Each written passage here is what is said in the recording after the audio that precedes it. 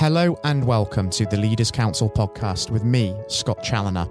The podcast, just like the Leaders Council itself, is all about recognising and celebrating the people who keep this country running. We exist to give leaders a voice outside of their own organisation and to support them in the same way that they support their staff every single day of the week. If you are in a leadership position yourself and would like to have your voice heard on the national stage, please go to leaderscouncil.co.uk/apply.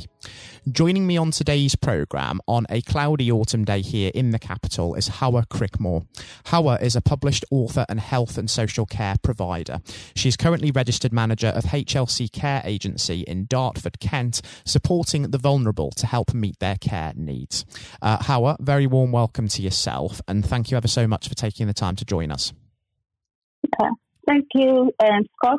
You are welcome. It's a real pleasure for us to welcome you onto the programme. Might not be the nicest day weather-wise for it, but hopefully we can still nevertheless enjoy the fact that we're inside and out of the cold weather. Normally, we dive straight in to the subject of leadership on the show and really bring that into focus. But considering the ongoing COVID-19 situation, now heavily that has impacted the care industry, I do feel it's appropriate that we start with that. To what extent has it affected you and your operations in the sector? Yeah, everyone in one way or the other have been affected by the coronavirus. The whole nation was suddenly confronted with the virus. It was a panic, and it still is. We still don't know the nature of the virus, and scientists are struggling to get a vaccine sooner. The government had to balance sustaining the economy and also manage COVID-19 and its detrimental effect on the people. As a care company, I am affected by both. You know, the government has put in place lockdown, and that will mean shutting the source of our resources.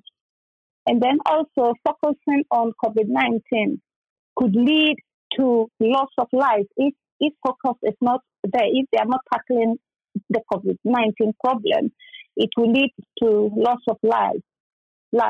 My job as a manager of a care company is to protect the vulnerable individuals as well as my staff in these hard times. It was declared that lack of PPE caused the higher number of deaths among frontline workers, and that is my job as a manager to stop. This is challenging for health and social care sector. I and my team are in our aim is to protect our service users from the virus and saving lives. Our clients are mostly those at risk and vulnerable. So it's been a major challenge for you. As you say, you've been affected, of course, by the PPE shortages, which has been, of course, an international problem. Now, of course, we've seen some tremendous strides on that side of things because now, of course, we have 90% of our PPE manufactured here in the UK. So that is something that has stabilised over time. But even so, there's still an awful amount of sort of criticism of certain elements of the government's strategy to handling the pandemic, and understandably so in some quarters. But with all of that criticism that is out there, do you think that leadership, particularly in a political sense at the moment, is perhaps as celebrated and appreciated as maybe it should be in this country? Because it's a very difficult job, isn't it? Yes, leadership is a very difficult job. And this is the time that it is being tested, because we are confronted with the unexpected.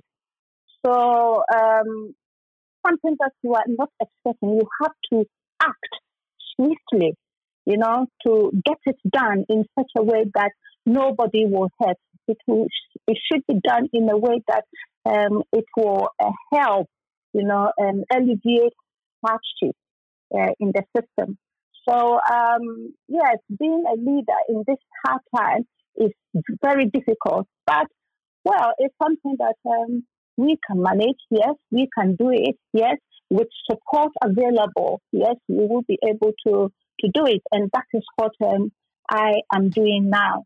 As a leader, being a leader is a nominated person whose responsibility is to steer the affairs of a unit towards meeting its objectives. So with this problem about, I should be able to do, because I am nominated, I am there. The others around me, my team, are looking up to me to come out with something to help them to manage the situation. And that is what I am here to do with my team. And of course, preparing your team to, of course, deal with these situations, it requires a lot of sort of mental health management, I can imagine, because it's been tremendous what they've had to, of course, deal with in the care industry. There have been so many stories from the front line of people having to sort of stay in their care homes, not being able to go home because of the risks of transmission to family and to vulnerable people within care homes. It's been a very difficult time in that sense. Yes, it is.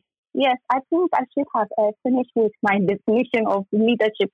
A good leader leads by example, builds a strong and reliable team by embracing the uniqueness in each member of the team towards positive outcomes. Therefore, as a care manager, I need to invest in my team so I will be able to delegate tasks and responsibilities to members who are trained and well informed. This approach ignites motivation and a sense of ownership to the team they belong to. Yeah. So with all that is happening these days, I need a strong team to support me. You know, I need a strong team to support me, and to get a strong team, I have to invest in them. You know, I have to invest in them so that they have this sense of ownership and loyalty, so that they will be able to give more. I mean, just give more, a little bit more, to sacrifice for the work that our processes, the work that we do. So yes, leadership is difficult and it entails a lot of things. And also the team, your team members, you are a member, you too, not that you are outside the team. No, you are not. You are not just a leader here and the team here. No, you are part of the team, and you have been nominated to lead the team. And to do that, you have to respect and acknowledge each member's uniqueness and skills that they have, so that they will be able to do more. And of course, part of leadership as well is balancing being proactive with being reactive and being able to adapt to swiftly changing circumstances and guidelines. And that's been incredibly important in the context of COVID-19. With the proactivity side of things in mind in particular, Hawa, I'd be interested to understand how it's been sort of planning for the eventuality of a second wave of cases, because it seems to be that we are entering that wave at the moment. Yeah, of course. I deal with domiciliary care. What we do is that we go to clients' homes to support them with their personal care, and things like support them with medication and stuff, help them with their food and drink. So we come in direct contact with the service user. And what we need to do is to protect our service user from getting the virus. That is very important. And also, we also have to protect our staff, because they go from one client to the other client. So we don't want them to carry this virus from one person to the other. So what we need to do is to vet them, to make sure that the people we are sending out there in the community are safe. They are clear from the virus, so that they don't infect anyone with it, and they themselves also don't get the infection. And what we do as well is we rely greatly, hugely on information, because we are health and social care workers, and most of our support network, you know, we have support networks. We don't just operate on our own.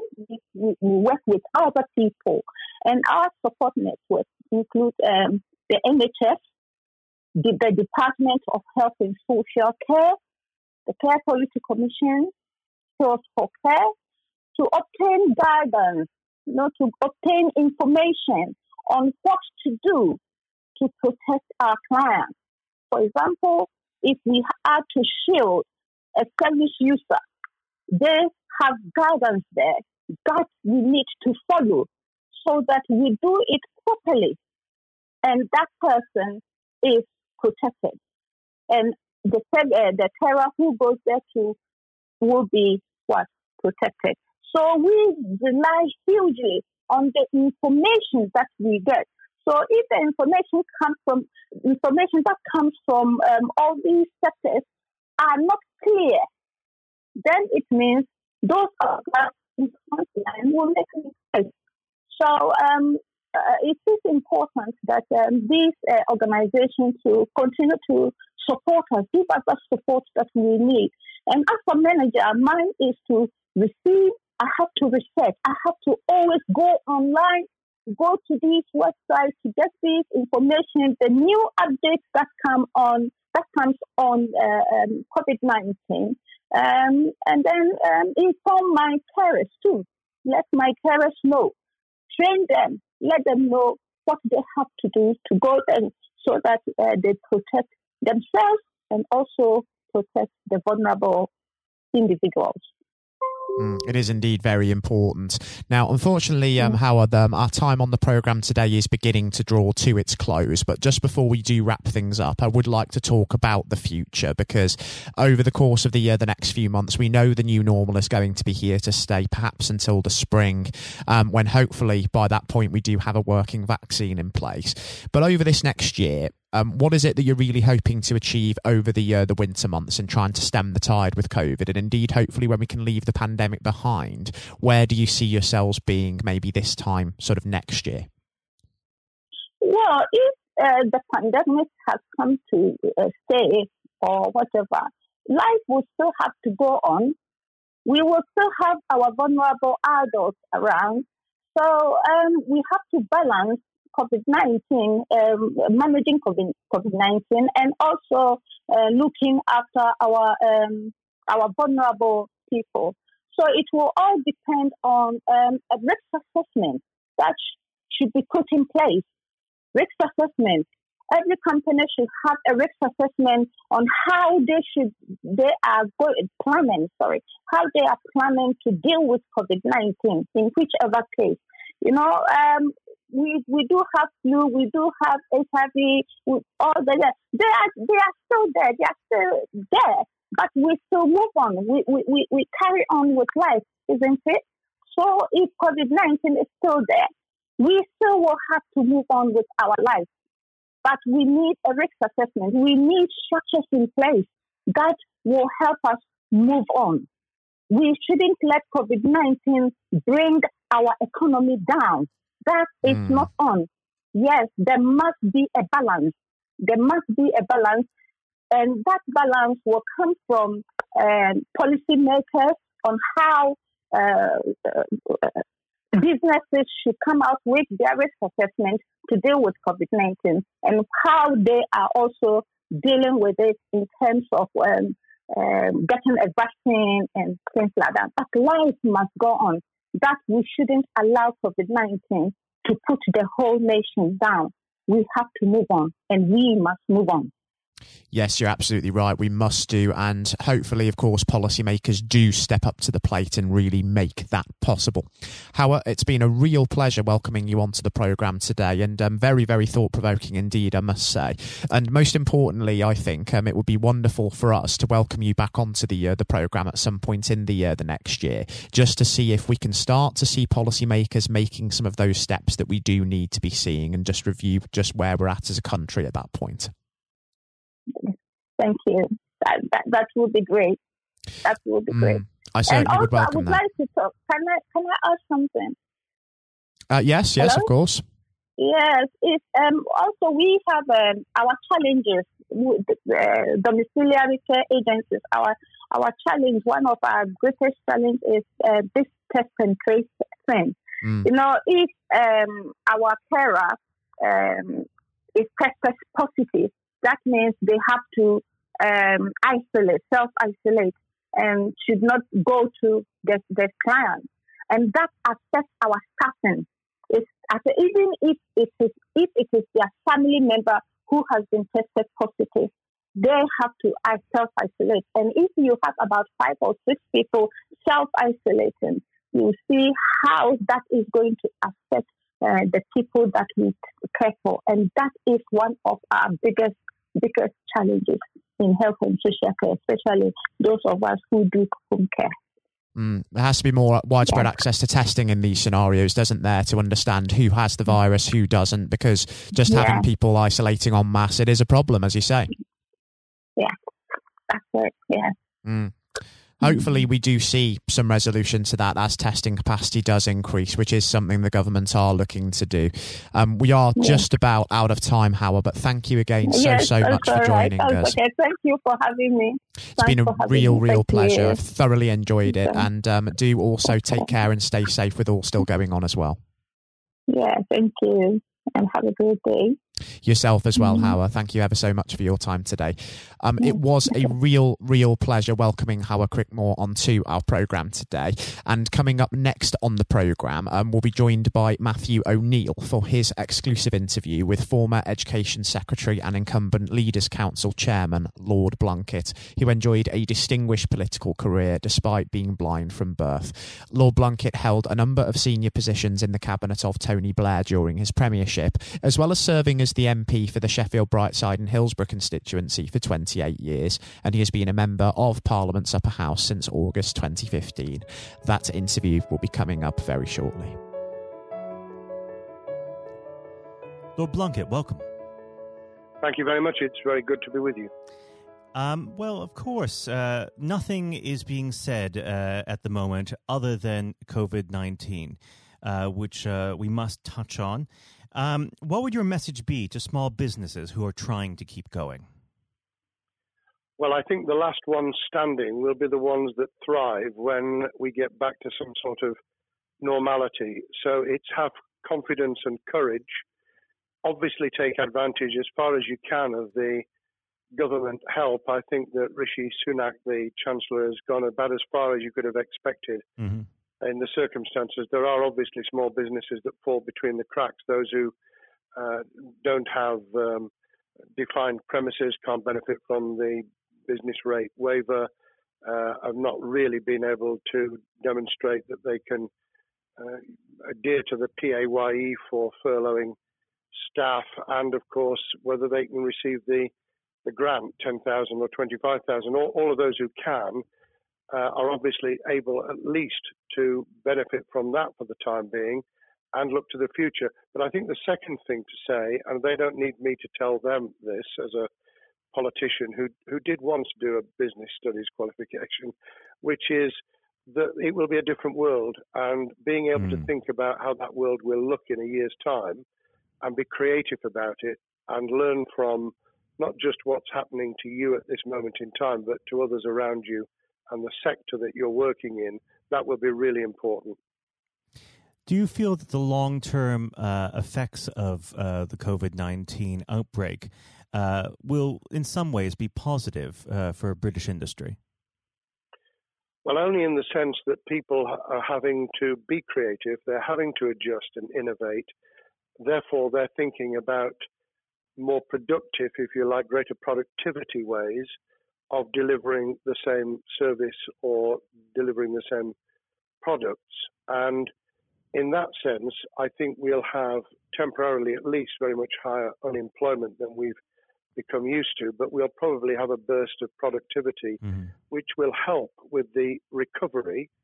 Whether it will help with the inequity of the way in which our economy is imbalanced, both between services and productivity and the production of goods and services, I'm not sure. What we will need to try and do is to ensure that the geographic imbalance that exists is, as far as humanly possible, is dealt with by both the entrepreneurship and innovation from the bottom up and targeted government help, which will still be needed. And we are now in the throes of the kind of borrowing that we saw back in 2008 to save the banking and economic system, we're having to do that to save the whole of our productive business and commerce, and I think that will have to be sustained for some time. Do you feel that people will take a second look at global supply chains in the wake of this outbreak? I think there's going to be much more creative ways of using local supply and linking up inside sectors much more effectively, and I hope that the Leaders' Council will be able to play a part in that, in the sense that people who have something in common, a synergy in terms of what they're delivering, whether it's a service or whether it's manufacturing or whatever, will be able to see that there's a good outcome from knowing the sector better, linking with people, not just geographically, locally, but those in this country who may not have been on the radar in terms of what they produced for the supply chain. And of course, ensuring, because there's quite a lot of fraud going on as we speak, with people getting into cyber attacks, that they'll also take account of going into the cyber security side effectively as well. The more we are online, the more people who are working from home, the more vulnerable those businesses and their supply chain become. And that's something to think about as well. How important is strong leadership at the moment? Well, I actually think that it's brought to the fore leadership in a whole range of areas, from obviously government itself, and there's been ups and downs with the Prime Minister's severe illness, but all the way through the public and private sector. People have, to use the jargon, stepped up, and they've shown local, regional, national level the kind of leadership that Britain historically was very good at. Regrettably, we've not seen the same on the international scene for all kinds of reasons, but maybe we will in future. So I think out of this will come experience of people who have seen an opportunity to do good, as well as seen an opportunity to provide a good service or goods, including, for instance, shortages for the health and social care system, the food chain and the like. But also, I think in terms of seeing the synergy between the private and the voluntary sector, and using people's commitment to each other in a very positive way. I'm not sentimental about this. Things will revert. But actually, I think there's a kind of moment of moral judgment, of people feeling that they've got a role to play outside the immediate survival that they're engaged in. And if we can hang on to a little bit of that social responsibility, that will be a very positive outcome. Absolutely. Now, what's your broad view of how the government is responding to this? Are you broadly supportive of their measures? Well, it may surprise people to hear that I have been very supportive. Of course, there's been legitimate criticisms about the speed of response on protective equipment and on issues relating to testing. But my own view is very similar to the challenge that was made to the Prime Minister of Italy, when people said, why didn't you close Italy down faster? And he said, a fortnight before we did it, I would have been considered to be a madman, and nobody would have agreed to do it if I'd tried to move too quickly. And I think that's something that we need to reflect on here in the UK. We may have seen the signals elsewhere across the world and taken them more seriously at the time. Hindsight is a wonderful thing, but as someone who's had his life in the opposite political party to the present government, I think that with some hiccups and mistakes, they've not done a bad job in what has been incredibly difficult circumstances. And you're absolutely right. In a liberal democracy that we live in, it's very difficult for people to swallow orders given to them from government. Well, the UK and the US, and to some extent the Scandinavian countries, have a very different history and therefore interest in maintaining the freedom to decide and the persuasion and consent that's required. Those countries that have experienced one way or another totalitarianism over the last century have a slightly different way of coming at this. I don't want to exaggerate it, but I think that that's why getting the balance right of getting people to go along with what you want them to do in their interests as well as the nation as a whole is a sensible, proportional balance. And I think we now need to adjust to the coming out of the crisis gradually, readjusting to recovery in the same way. Now, something you've mentioned recently on this balance is the police overreach in the enforcement of the COVID-19 structures that have been put in place.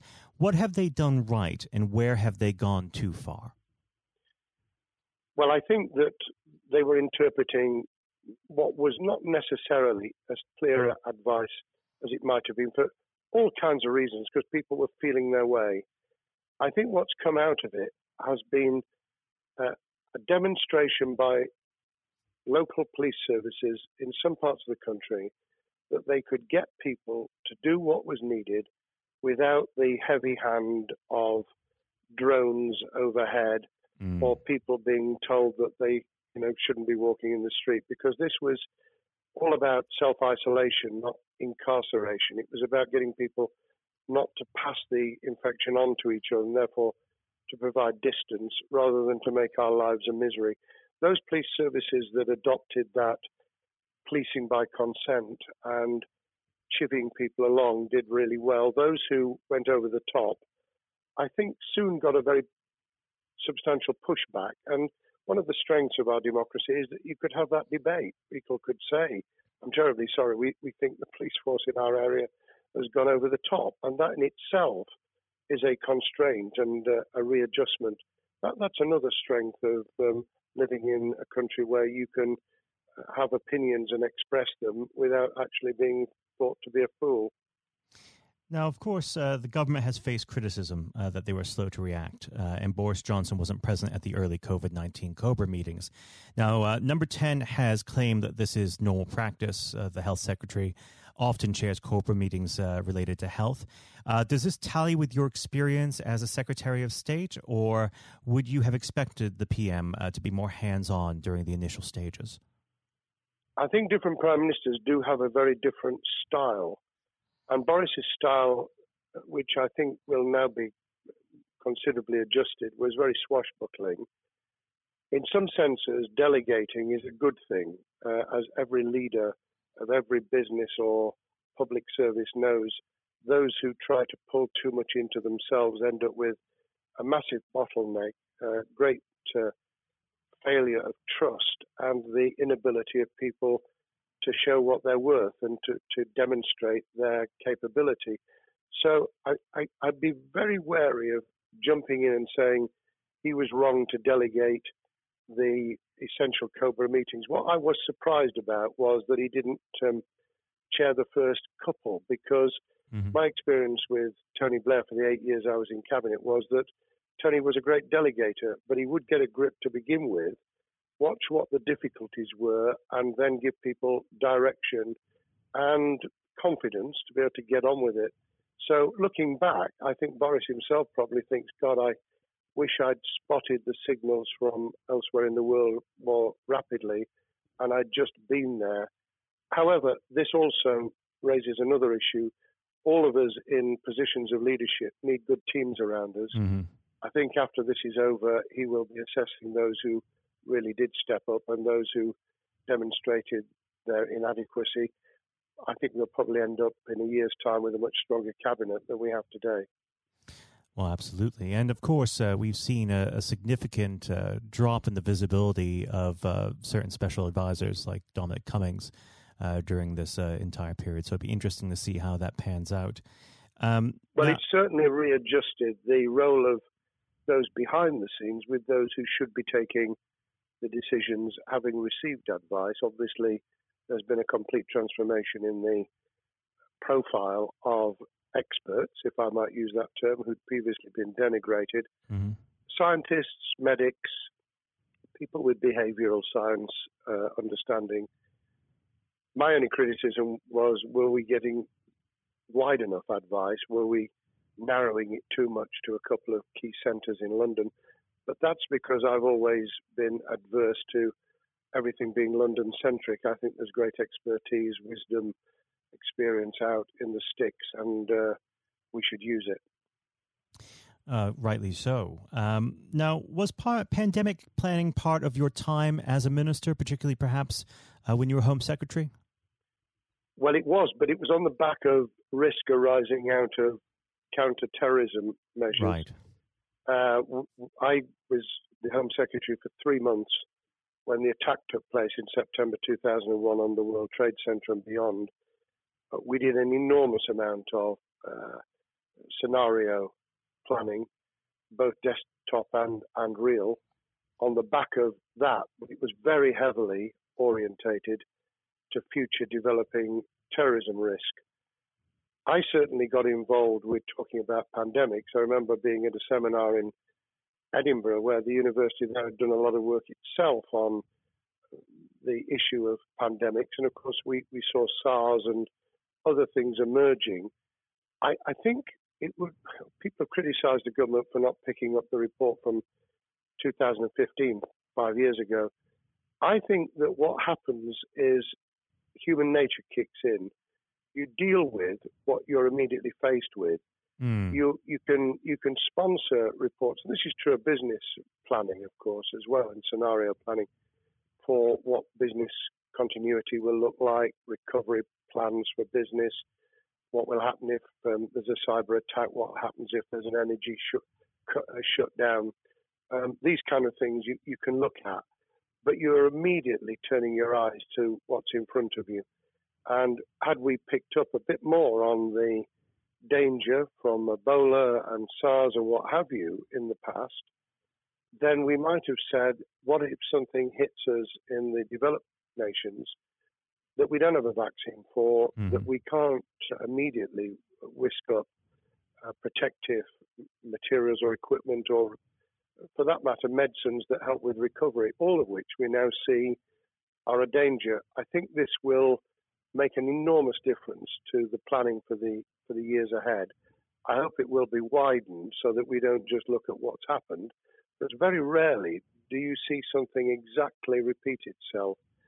Some of the circumstances will be, but others won't. So that's why I've put emphasis in what I talk about on looking at the other virus, the cyber attack scenario, which could be just as dangerous in a world of just-in-time provision. One of the miracles of the modern developed world, except for the very poor, has been the distribution of food. A lot of it on computerized, technologically advanced systems. If that were to come down, we'd be in real trouble. So I think we need to think those sort of scenarios as well. So have a full plan across both sectors, biological warfare, pandemics, and cyber warfare. Yes, and to do so on different levels. I think, again, thinking global but acting local, we need a lot more to think about what would happen if something took shape that actually broke down those national and global chains and how we would cope.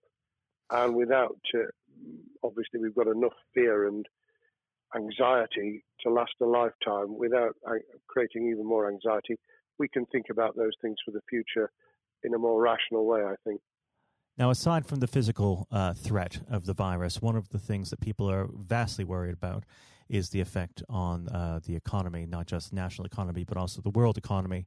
Now, it has been said by certain parties, and I'd like to garner your thoughts on this. Is there a danger of the effects of the lockdown being even worse than those of the virus?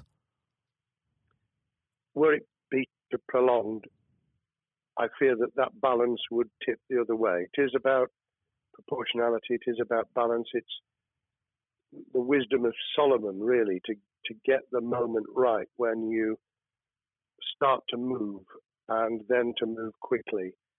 There's no doubt whatsoever that we are stocking up, not just on the economic and employment front, which will be devastating enough, but on the health and social well-being front, enormous challenges, and they will need careful handling, because there's a lot of people whose lives, for a variety of reasons, are at risk in the future on a scale that we've been dealing with over the immediate handling of the pandemic, concentrating really hard on those affected by COVID-19, those sadly who have died or been seriously incapacitated.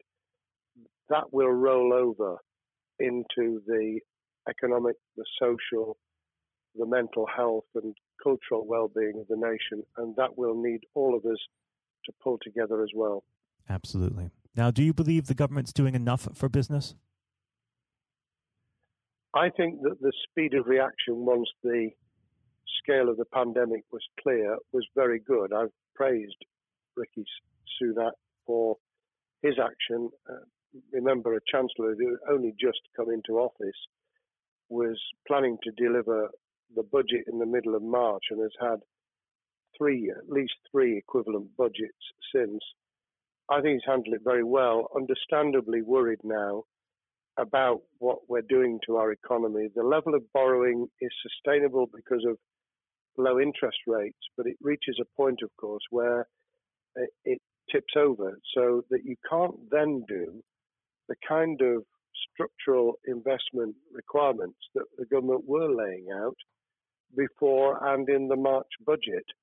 And those will have their consequences as well as a planned payback over many years. I think we've learned something over the last few months. We needed to take immediate action. We don't want another round of austerity equivalent from 2010 through to 2019. I don't think the nation, on the back of what's happened and the challenges we have, could take that. And therefore, we need a different plan, economic plan, over a much longer period, just as we did from the Second World War all the way through to 2002, when the final American loans were paid off. Now, of course, one thing that's on everyone's lips, how much longer do you believe that the lockdown can go on for? I believe that we need to be substantially back in action as an economy in June. This obviously is led in terms of places where people would meet in large numbers, having to adjust to the fact that it will be longer for them. And sadly, that will involve business closures. It's why the Chancellor extended the furlough scheme to the end of June. Mm-hmm. But unless we get things moving in June, I think we'll run into the summer where all kinds of services and industries will have a chain reaction effect. And what happens with one will then have a major impact on another. And then you get the skittle effect where things get knocked down that you hadn't perceived were going to be affected. So I very much, if I were in government, and I always think of things in that context, what would I do if I were in government?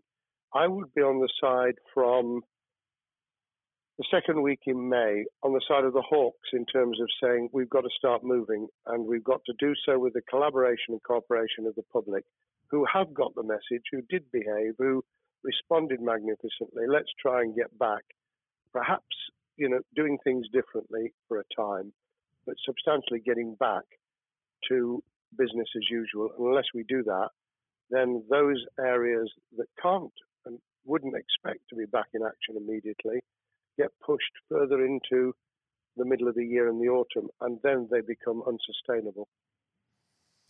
Now, of course, one of the other major developments we've had recently are the changes in the Labour Party. So if we could just speak on the Labour Party for a while. This might sound like an obvious question, but how does Sir Keir differ from Mr. Corbyn?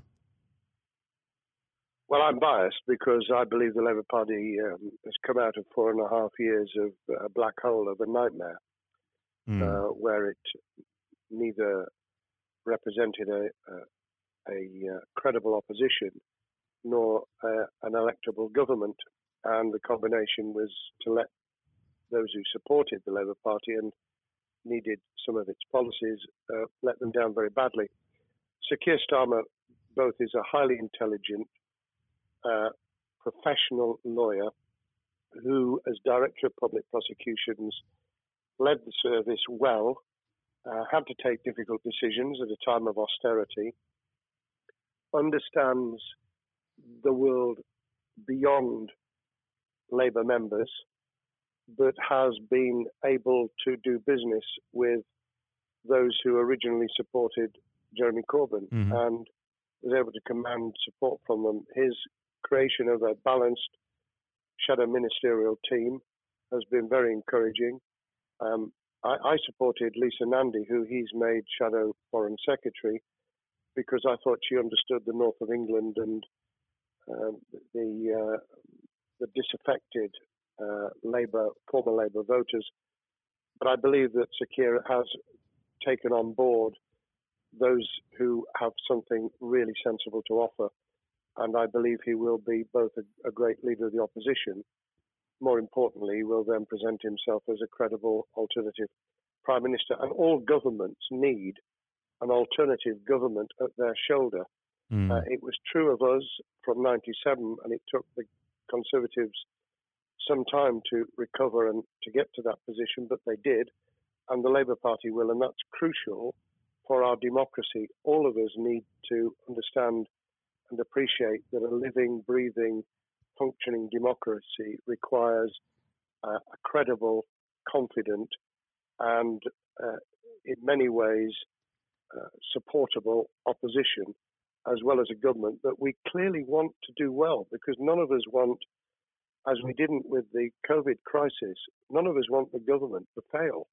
We want to see our economy recover. We want our social well-being to be taken into account. We want to overcome deep-seated inequality and poverty, and we want to do it with enterprise and entrepreneurship and business playing their role, and that is about leadership nationally, locally, in the private and the public sector, people with ideas, with confidence, with the ability to pull teams around them, above all, to have some idea of what it is they want to achieve and a very good idea as to how to achieve it.